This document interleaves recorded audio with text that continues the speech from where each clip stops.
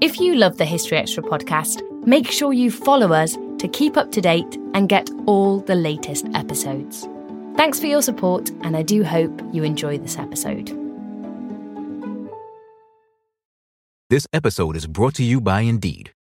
We're driven by the search for better, but when it comes to hiring, the best way to search for a candidate isn't to search at all. Don't search, match with Indeed. Use Indeed for scheduling, screening, and messaging so you can connect with candidates faster. And listeners of this show will get a $75 sponsored job credit to get your jobs more visibility at Indeed.com/historyextra. Just go to Indeed.com/historyextra right now and support our show by saying you heard about Indeed on this podcast. Terms and conditions apply. Need to hire? You need Indeed. Another day is here, and you're ready for it. What to wear? Check. Breakfast, lunch, and dinner? Check. Planning for what's next and how to save for it? That's where Bank of America can help. For your financial to-dos, Bank of America has experts ready to help get you closer to your goals. Get started at one of our local financial centers or 24/7 in our mobile banking app. Find a location near you at bankofamerica.com/talktous. What would you like the power to do? Mobile banking requires downloading the app and is only available for select devices. Message and data rates may apply. Bank of America N.A., member FDIC. Welcome to the History Extra podcast. Fascinating historical conversations from BBC History Magazine and BBC History Revealed.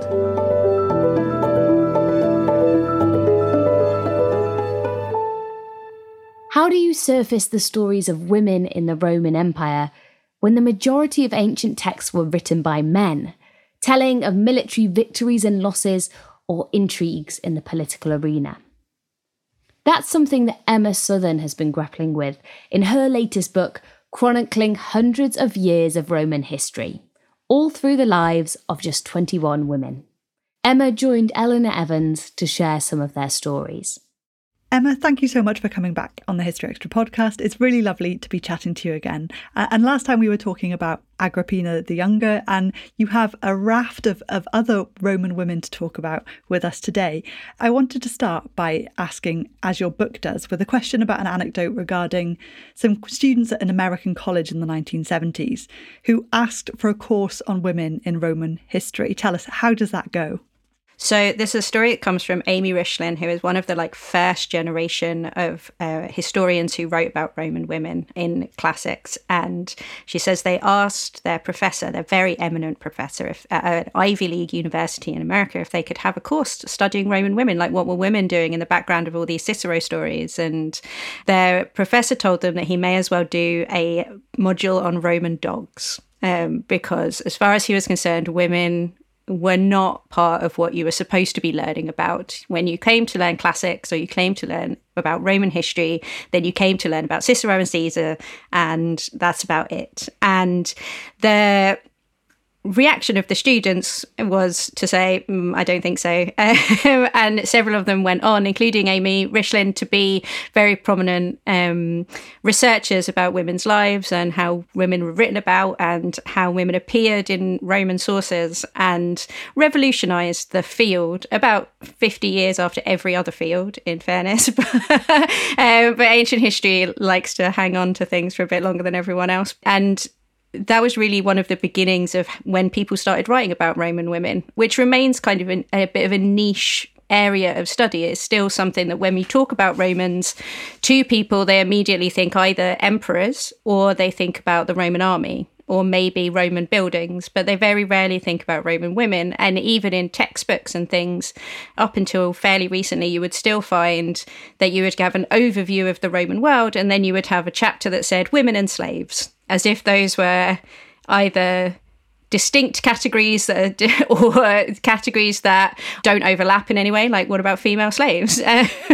Or that they're just like a marginalized bit of color that you can squish into one chapter, rather than being 50% of the population and always in every class, every part of Roman life, and as much a part of Roman history, as much as part of the politics and the war and all of the rest of it as men were. Absolutely. And building on a lot of that work is your new book, A History of the Roman Empire in 21 Women. Can you introduce our listeners to how you approach these women's stories? So I decided to do the entirety of Roman history from the foundation of Rome all the way through to the fall of the Western Roman Empire, because I had to end somewhere in 476. So quite a few hundred years worth of history. And I decided that I wanted at least one woman from every period, because the other thing about Roman history is that it tends to really cluster around the late Republic and that period of Cicero and Caesar, and then the earliest Julio-Claudian emperors. And so you get a 200-year period where everybody's talking. But then before that, and all of those bits between Rome being founded and Rome becoming an empire, and after that, all of the bits where the empire is just existing, tend to get left out. So I wanted to do all of it. And some of those periods, it was super easy to find women, and some of them it was slightly harder. But I also wanted to encompass as much of the empire as I could. And so to not just focus on Rome as a city, but Rome as an empire, and to bring in women from all around the empire. So from Syria, from Egypt, from Britain, and to show various different classes as well. So we have women coming into contact with the empire, women who work, women who are poets, and not just the very elite at the top of the pyramid in the city of Rome. So we're going to dig into a few of those stories over the next sort of half an hour or so. But I think it's important to emphasise, as you do as well, that these experiences you write about, their stories aren't just illuminating the experiences of being a woman in this period, are they? They're shining a light on all of society, of the moral questions, of what it means to be a person in the ancient Roman Empire. And very often what it means to be a Roman. How do you define Romanness when Rome incorporates the entirety of the Mediterranean?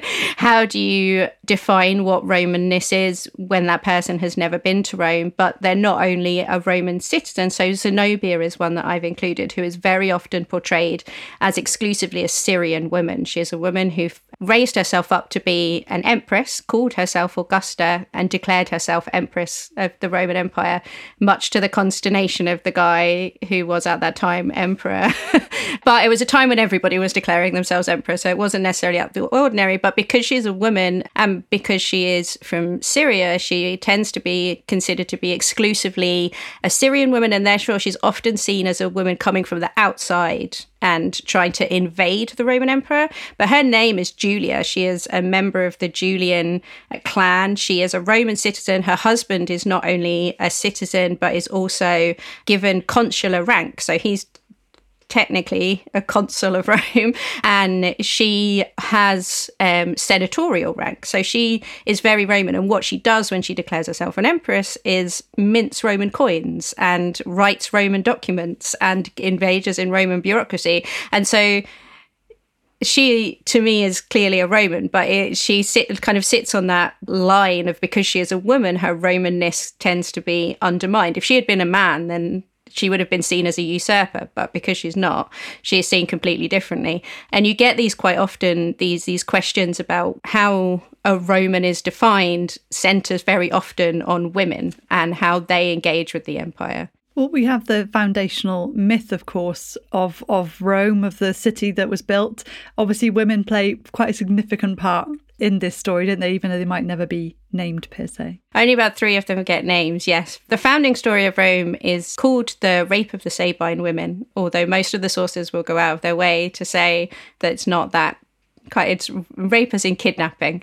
But the story goes that Romulus founded his city, and he has a band of men, and then he opens up his new city to any man who wants to come from any situation around Italy. He will forgive you if you have committed any crimes. He will release you from slavery if you have been enslaved. You can come and be a citizen of his lovely new city, which is great for about a year. And then they realize that then these people are not bringing wives, and they have got no women, and you can't have a city without women, because or you can't procreate. Basically, you can't have more children, you can't have more Romans without women. So he goes around all the cities and says, Can we marry your women, please? And they all say, absolutely not. You are a city of murderers and enslaved people, and we are not giving our daughters to you. So he sets up a brilliant plan where he says he has found an altar and he's consecrating a new god, and he wants to invite everybody to have a party. Sorry for asking for your daughters, but do bring them all round for a party and some games. And then when everybody has come to celebrate this new god, they sit down, and at a predetermined point, he gives a signal, and all of the Roman men carry off all of the women who have come to visit. So all of the unmarried women and daughters are carried off and taken into the homes of Roman men and literally parceled out. And this is the founding story of Rome, but is also the founding story of Roman marriage and how important it is. And this then starts a war, which goes on for a good couple of years between Rome and everybody else. Rome is almost defeated because a girl called Tarpeia, who's also in the book, lets the Sabines in, lets the enemy in, which is a great way of getting out of looking like you let people through your walls. They weren't stronger than you. They didn't get over your walls. A girl let them in. And the Sabine women throw themselves into the middle of the battle and say, we're married now, which means that you are family, which means that now we have fathers-in-law fighting sons-in-law, we have grandfathers fighting, and therefore you all have to come together because either way you're going to leave us, the women in the middle, either bereaved of a husband or bereaved of a father, and therefore you have to stop fighting. And everybody goes, oh yeah, okay. And then they join together into one beautiful, harmonious family. And the point of women, therefore, is to join families together into one beautiful, harmonious political unit. This episode is brought to you by Indeed. We're driven by the search for better, but when it comes to hiring, the best way to search for a candidate isn't to search at all. Don't search, match with Indeed. Use Indeed for scheduling, screening, and messaging so you can connect with candidates faster. And listeners of this show will get a $75 sponsored job credit to get your jobs more visibility at Indeed.com/HistoryExtra. Just go to Indeed.com/HistoryExtra right now and support our show by saying you heard about Indeed on this podcast. Terms and conditions apply. Need to hire? You need Indeed. eBay Motors is here for the ride. With over 122 million parts, you can make sure your number one ride or die stays running smoothly. Brake kits, LED headlights, bumpers, whatever your baby needs, eBay Motors has it. And with eBay Guaranteed Fit, it's guaranteed to fit your ride the first time, every time. Plus, at these prices, you're burning rubber, not cash. Keep your ride or die alive at ebaymotors.com. Eligible items only. Exclusions apply. Okay, so women clearly very pivotal there in those early years of the Republic. But before we go much further, I think it would be really great to touch upon, you mentioned Tarpeia and her story. Who is telling that story? How are you looking at it? What sort of lenses are on these women across this span of history? The very fun thing about the earliest years of Roman history, the kind of semi-mythical years of Aeneas and Romulus and all the way through, is that the sources we have for them were written in the late Republic and the early Empire. They were written under the first Emperor Augustus, specifically as part of his campaign to realign Roman morals to what he considers to be traditional Roman morals. And so it becomes really circular. They're using older sources, but they are definitely writing for an audience and trying to convince them that marriage is brilliant, that you can gain prestige and glory through your family life and not just through fighting for political status. And so they are very much skewed by this knowledge that it's Livy and Dionysius of Halicarnassus particularly, but also Plutarch, who is writing later, that they are writing within a cultural moment that is trying very hard to reorient Roman cultural mores, which makes it hard because you don't know what the older versions of that story are. You know that there are different versions because Dionysius and Plutarch in particular are really good at saying, like, one of the things that they argue about is they'll say, oh, this historian says there were 632 women, and this historian says that there were 400, and this historian says that there were 30. So we know that there are lots of different versions. We just don't have access to them. So you have to kind of go in with the knowledge that the version you're looking at was created in a specific moment for a specific purpose, but also that it was super influential. Like, that was the version that won, and it is the version that was told and retold throughout the imperial period. So for all of the kind of mythical early Republic kingdom period of Roman history, that first kind of 200 years, you're looking at a myth that has been created, not an objective history. That's really good. I'm going to hold that on my head, and I'm sure listeners will hold that in their heads as we move forward, that sort of big caveat there, I suppose. We are going to push on. We're obviously not going to hit all 21 women in this podcast, probably, because that would be quite a long episode, but we picked out a few. Could we turn to Oppia? And I think many people might be familiar with the Vestal Virgins, but it might be great to have a reminder here. So the Vestal Virgins are the main priestesses of Rome. There's more priestesses in Rome than you think there are, because a lot of the Roman priests have wives who are very important. Like, you're not allowed to be unmarried and have this job.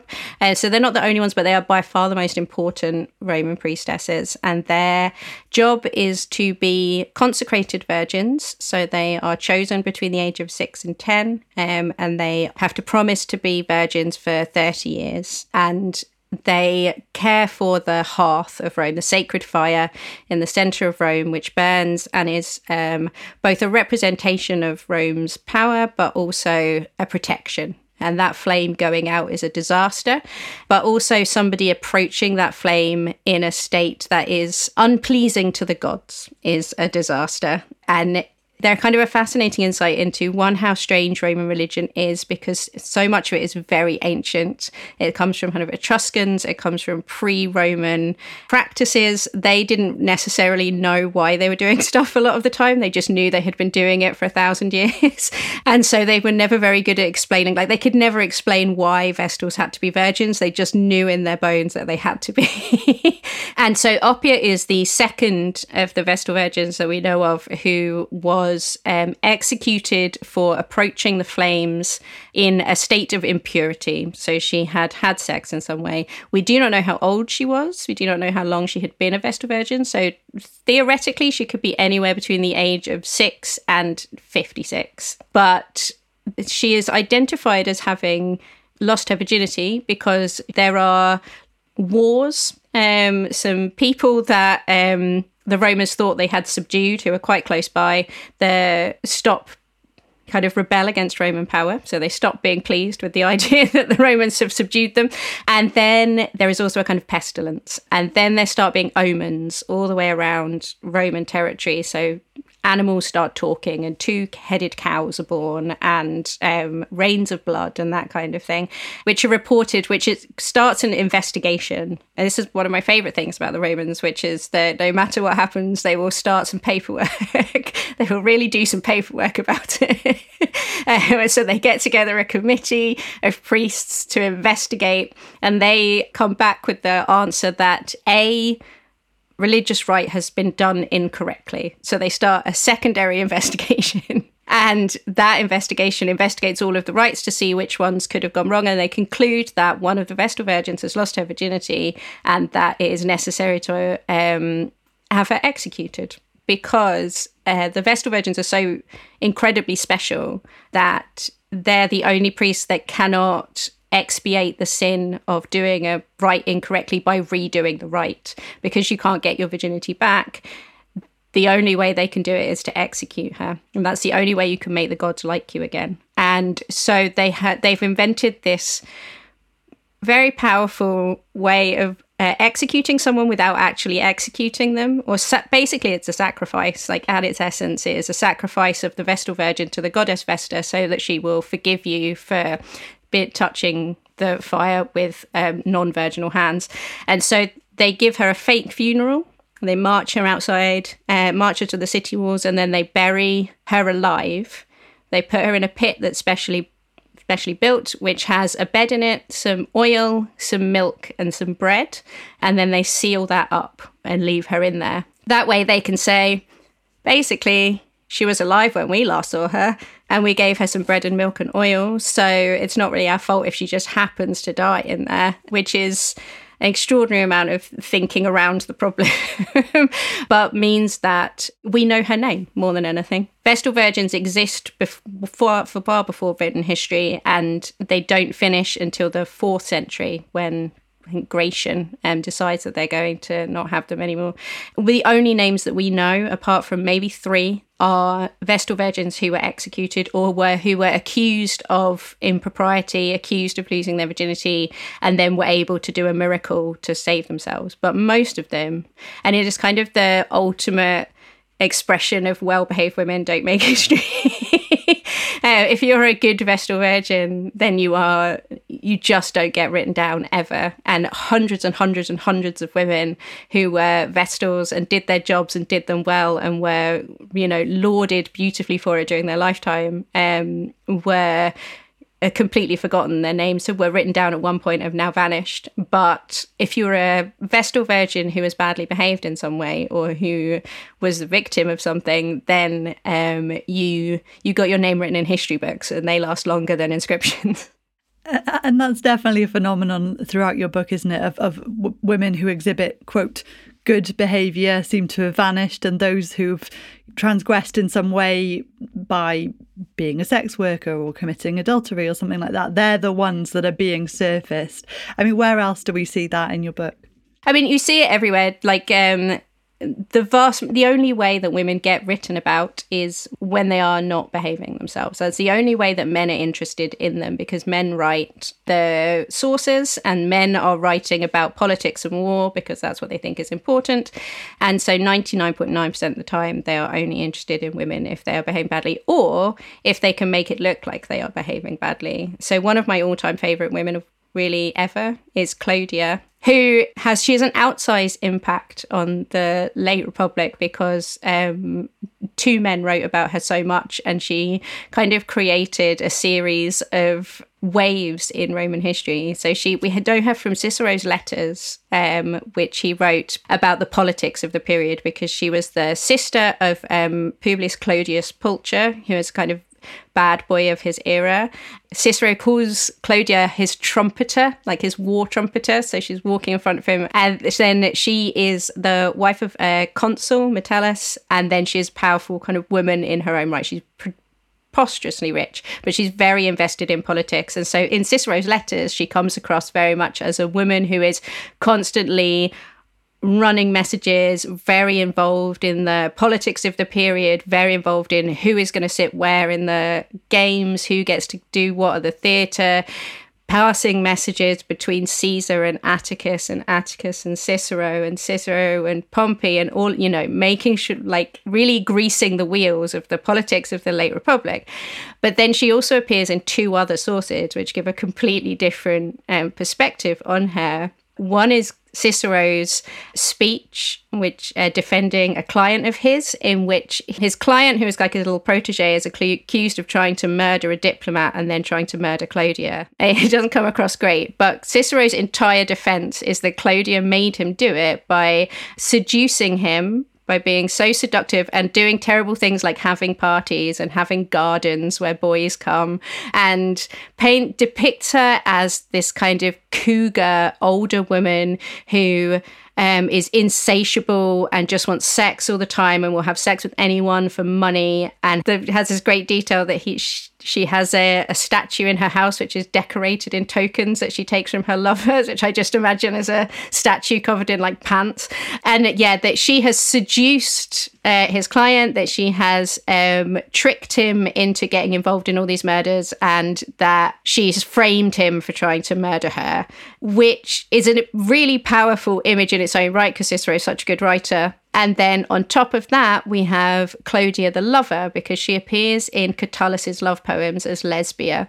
And there he is completely in love with her, except for when he is having sex with all these other people. But that doesn't count because he loves her. And she is Lesbia with her little sparrow, and that she loves it. And she is Lesbia who loves him and he wants to kiss her 1,000 times.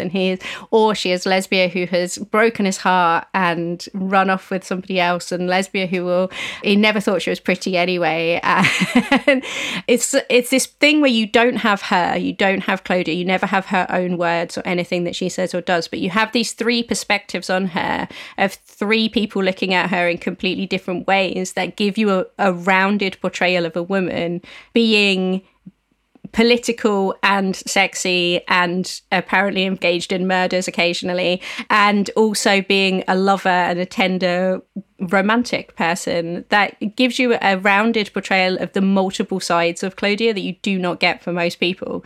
But you wouldn't recognize the lesbian necessarily unless you had the Clodia of Cicero. She is wonderful, and she really stands out in a crowded field of Republican women who are behaving badly as a great one. So if she's misbehaving, quote, in this sort of upper strata of society, and as you say, we can find her through the words of others, there are some women who can be surfaced through different kinds of testimonial artefacts. One I wanted to turn to is Julia Felix. Can you introduce us to this wonderful story? So Julia Felix is the owner-operator of a leisure complex in Pompeii. And we know that she was, and we know what her building was, because at the time that Vesuvius erupted and buried Pompeii, she had just put up a sign offering her buildings to let. So she was obviously thinking of retiring from the leisure management hospitality industry. And there was a sign outside her building that was offering the complex, which included baths and some shops and some lovely gardens and a little restaurant and a food bar for rent for the period of 5 years. And it gives her name, Julia Felix. Before that was found, archaeologists thought they were looking at just a very, very big, fancy villa. It's two kind of villa complexes put together. And afterwards, they realized that what they were looking at was a deliberately created leisure place to go, a leisure centre basically. It's like the complex that you go to that has a bowling alley and a cinema and some restaurants, except this is a kind of slightly upper class, kind of middle classy establishment. It's got some baths, which she says in her advert are designed for the well-to-do, so they're nice and they do have nice mosaics and things. Then there's a hot food bar for buying food on the street, but there's also inside a tiny little dining room, which is designed for people to come in and have dinner and recline. So reclining and eating in a little triclinarium, which is like on a proper little couch, and then having somebody bring food to you is very upper class dining in Roman culture, and it is not something that is accessible to everybody. It is a luxury. It's like going for a Michelin starred meal or for a really nice night out, and she offers this to people who can't afford to have it all the time, but might be able to afford to have it for one night. And it's this beautiful space with baths on one side, and then it's got a garden with a little canal running through it and tiny little bridges, so you can walk around the garden and look at the fishies and listen to the running water. And then the dining room has a water feature in it, so the water comes down the back wall and then kind of bubbles up in the middle of the room. It disappears and then bubbles back up again, and it's all painted with scenes of Africa, so it's got rhinoceroses and hippopotamuses, so it's very, very escapist. And it is such a beautiful, like, that part of Roman life as women as business owners, even running and managing big businesses and dealing with the world on an economic level is almost invisible in most of the sources that we have. And also just that entire business class of Roman life, these people who own shops or work in shops or have to go to the market to buy new shoes, is almost just probably the most invisible. And so she's a delight to look at, that she's living this life in Pompeii. Well, a lot of our listeners will know, no spoiler to say what happened in Pompeii, hopefully, to lots of our listeners. Do we know, is it known what happened to Julia Felix? We don't know what happened to her. We do know that a female skeleton wearing a lot of gold jewelry was found in the middle of the gardens. Specifically, it seems to have been trying to get to there was a shrine to Isis at the end of the garden, and whoever it was seems to have been running there. So depends on whether you think it's a happy ending or not. And I had some debates with people about this. I secretly think it's a happy ending, that she kind of went down with her ship, but other people are like, would it not be happier if she escaped? So it might be her. It might be, certainly it's a woman wearing gold jewelry, gold earrings, like who has a decent amount of money, who is the only person I think that was found in that building. So possibly she did not make it out. Well, whatever her fate, I mean, it is just a fascinating story, fascinating bit of history to shine a window on this. And another woman, sorry, I'm going to rattle onwards again, is Julia Balbilla. Now, she's another one who really catches the eye in the raft of women in your book. Can we learn more about her? She's brilliant. She technically is one of the female poets with the most extant poems from the entirety of the ancient world, because not a lot of poetry survives, but we have more extant poems from her than I think we do from Sappho, because she wrote her poems down by having them inscribed on the leg of a statue in Egypt, which is a great way to make sure that you are not forgotten. And she seems to have been really determined to not be forgotten. She is the granddaughter of a Syrian king from the kingdom of Khomein, who were absorbed by force into the Roman Empire, and she grew up kind of alternately in Rome and Athens. We know her brother built a massive mausoleum for himself in Athens, which you can still see. It's huge, and it portrays him as a Syrian king, a Roman consul, and also a Athenian scholar. And she has all of these in her as well. But the way that she has herself remembered is she visited the Colossus of Memnon, which is a statue in Egypt, which during the Roman period sang for a 200-year period in Roman history. It's been there since 1500 BCE. But for a 200-year period, it sang. When the dawn hit it, something would happen inside and it would make a loud noise at dawn. And people would come from all over to see it. And Julia Balbilla came with Hadrian and Hadrian's wife, Sabina, not that long after Hadrian's boyfriend had died. And they went to visit Memnon. And the first day that they went, he did not sing. And so Julia wrote a poem about this fact, in which she is delightful to Sabina. And she kind of writes this teasing poem. People are really horrible about her poetry. Throughout history, people have been really mean about how good she is at a poet. And she is not particularly good, but she writes this nice poem about how the god Memnon had not sung because he wanted Sabina to come back, because Sabina is so pretty that he wanted to see her again. But that he should sing because Hadrian, the Lord of all, needs him to sing and commands it. And then the next day they come back and he does sing. So she adds a little poem about that. Sabina also writes a little poem, which is one line long and even worse. It just says, I was here, basically. But then she writes two more poems, which are basically showing off her knowledge and her education of Egyptian and Greek myth. So she knows who Memnon is. She knows who Memnon really is, which pharaoh he is, what the stories are about him in various epics. And then she concludes by putting on both of them her name and then her family's name. So she says that she is the granddaughter of Balbilla and she is the granddaughter of the king of Khomein. And therefore, she makes it so that we can identify exactly who she is, and we know that she has this combined Roman, Greek, Syrian identity. And she puts that on all of her poems in a manner that suggests that she really wants people to know who she specifically is, that she's not just anybody. She's not going to use a throwaway name. She's not going to just put Julia or Balbilla, or she's going to be like, I am Julia Balbilla and my dad is this and my granddad is this and I am this Julia Balbilla, not any other Julia Balbilla. And she also goes out of her way to make very clear connections to, she claims divinity through her Syrian heritage. And so she does that. But she also, and this is the thing that I really like about it, she writes them in Aeolic, which is Sappho's dialect, which by the time she's writing in 120 CE is dead. No one is reading, writing, talking in that language unless you're reading Sappho.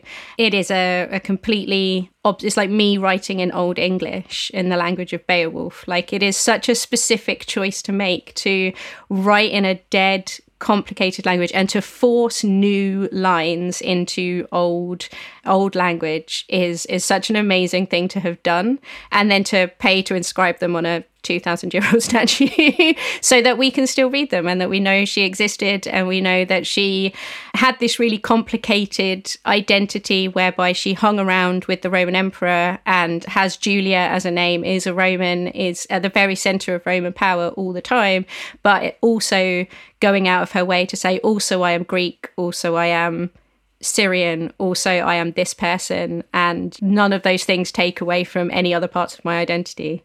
I love reading about her, and to pick up on the language that you mentioned that was the same as Sappho used, and the language that she maybe uses about Sabina as well. What have some people drawn from those two things? When I was writing this book, actually, I was kind of saying who I was including, and I said Julia Balbia, and the person I was talking to grabbed me and went, oh, Sabina's girlfriend. Because she talks about Sabina as being very beautiful a good couple of times, and she calls her lovely, because she uses the language of Sappho, and Sappho is obviously, Sapphic and lesbian both come from Sappho, and so people have wondered whether she chose that particular language to identify herself as being either queer herself or in a relationship with or in love with Sabina, as to whether when she chose to write in Aeolic she was choosing to draw on a tradition of Sapphic love, or whether she was choosing to identify herself as Sappho because Sappho was considered to be the kind of the female Homer. Basically, you had the bard and then you had the poet, and the poet is Sappho, the 10th muse. And so is she saying Homer is for men and Sappho is for women? Or is she saying I'm choosing Sappho because I'm in love with Sabina? It's a careful way to do it, because it's not coming out exactly if she is, because you'd have to be educated enough to recognize that language. You'd have to be rich enough to visit the area, and you would, even if you could recognize it, you would have to have a very high level of specific education to read what she's written. And so if it's a very coded way of coming out if she is. Well, there are so many enduring questions about that. I think, obviously the hugely significant thing is that she left these signs or symbols there for people to, decipher many, many centuries later, millennia later. In comparison to other women in your book who maybe have one or two lines written about them, how do you go about surfacing the 21 women that you focus on in this book? Tell me about that process. It's tough work. Some periods, it's super easy. There's so many women to choose from. Like the Late Republic, I could have done 50 women on the Late Republic, and late antiquity as well, because when you get Christian women, Christianity really lifts women's voices because it lifts up different genres, basically, and you get writing and work that is not just men writing about war. But when you do have just men writing about war, so for the early Republic and the Middle Republic, for example, it's super hard because the archaeology is very limited. There's not very much epigraphy. So I have epigraphy in the book, but it's really hard to find women in that period that there is more than a single line about. And archaeology is the same. Like if you want to write about individual women, you can find a thing, but it's super hard to write more than 2 sentences. So what I did was I combed through and made an enormous list of all the women that I possibly could think of that thought I could write more than 100 words. Because I really did not want to just stick to women who are written about, because when you are stuck with women from texts only, you have women who are written by men 99.9% of the time. And when they're not written by men, when you have people like, there's other poets, as Sulpica, for example, but there's a whole debate because people don't want to believe that she wrote her own poems about whether that was written by, are they written by a man, maybe pretending to be a woman. In Pompeii, there's graffiti that's written by women using feminine I pronouns, but there's still arguments. Was it written by a man pretending to be a woman? And so there's so few women who have written whose writing has survived, and then they are kind of reduced to say a woman didn't write it, and then all the other women in writing are written by men, and they are therefore usually caricatures or stereotypes, or they're doing something in the narrative which is not just existing as women.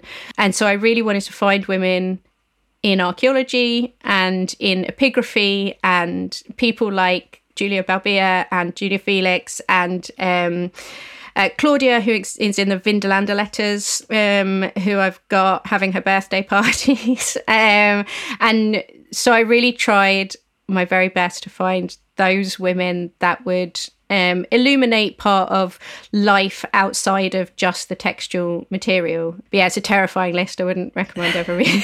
we won't include that one in the show notes.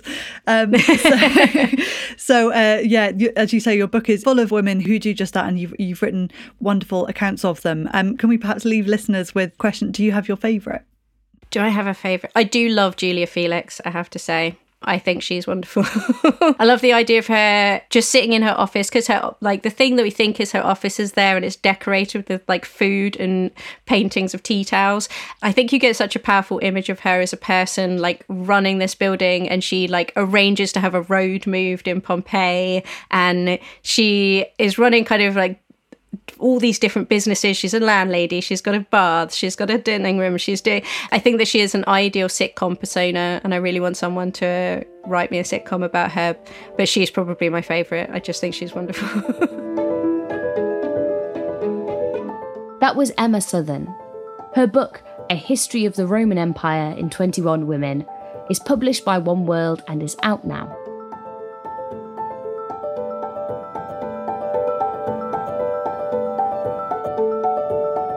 Thanks for listening to the History Extra podcast. This podcast was produced by Brittany Colley.